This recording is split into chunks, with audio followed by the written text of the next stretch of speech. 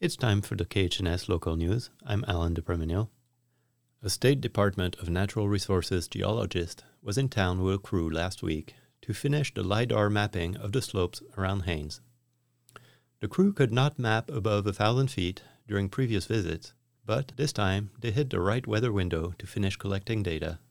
The analysis of the imaging will not be completed until next summer, but DNR geologist Dr. Ronald Donnan had a chance to observe the slide at 23 Mile and warned about melting permafrost.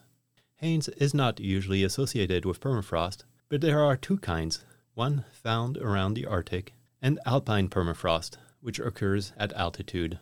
There's permafrost up there, and the frozen ground keeps a lot of this material in place, but I have some evidence of a station that we placed on top of Chinook in 2016, I believe, and it showed that the mean annual ground temperature was below freezing. And the other evidence we have of this is that on the north-facing side of Chinook, we see glaciers at the same elevation as on the south-facing side, where the catchments are falling apart and falling off the mountain. And the other thing, in the south-facing sides, there are rock glaciers, and these are what we call periglacial features.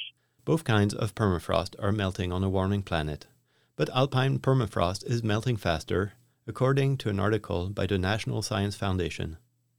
This is bad news for the near future, as melting permafrost releases carbon dioxide and methane, which contribute to climate change.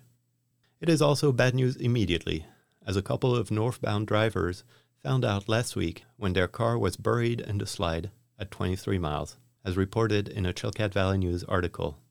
The overall warmer temperatures in the last few decades in this part of Alaska have caused the permafrost to degrade or partially melt, destabilizing the slopes and making rock slides more likely.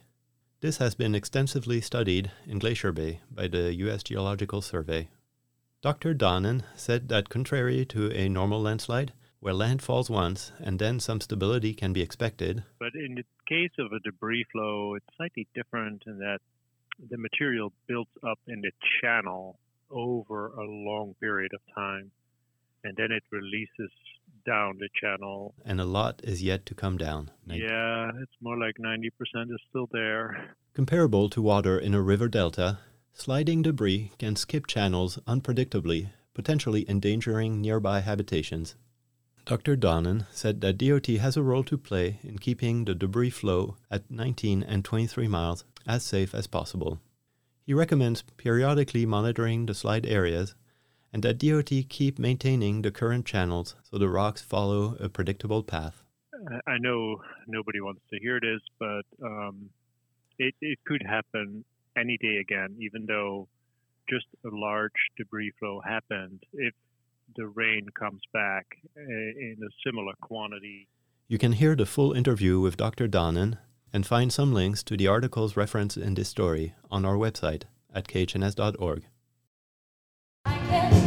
This weekend at the Chilkat Center, an incredible production by Lynn Canal Community Players of Mamma Mia featuring songs by ABBA was really well received by the public. Here is director Mark Siebens. I don't think it could have done better. We've had fantastic cast. The audience has been phenomenal. Actress Susie McCartney. And this has been such a wonderful ride being a part of this production, a story about love and forgiveness, and I think we all need that. Does your mother know? An audience member, Rowan Grimm. It's kind of like a show.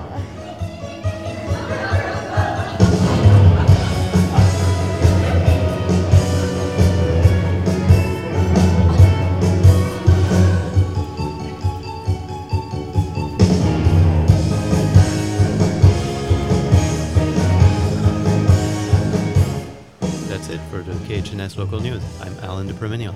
You can find these stories and learn how to access the KHNS News as a podcast at khns.org/news. This is KHNS, Haines, Klukwan, and Skagway.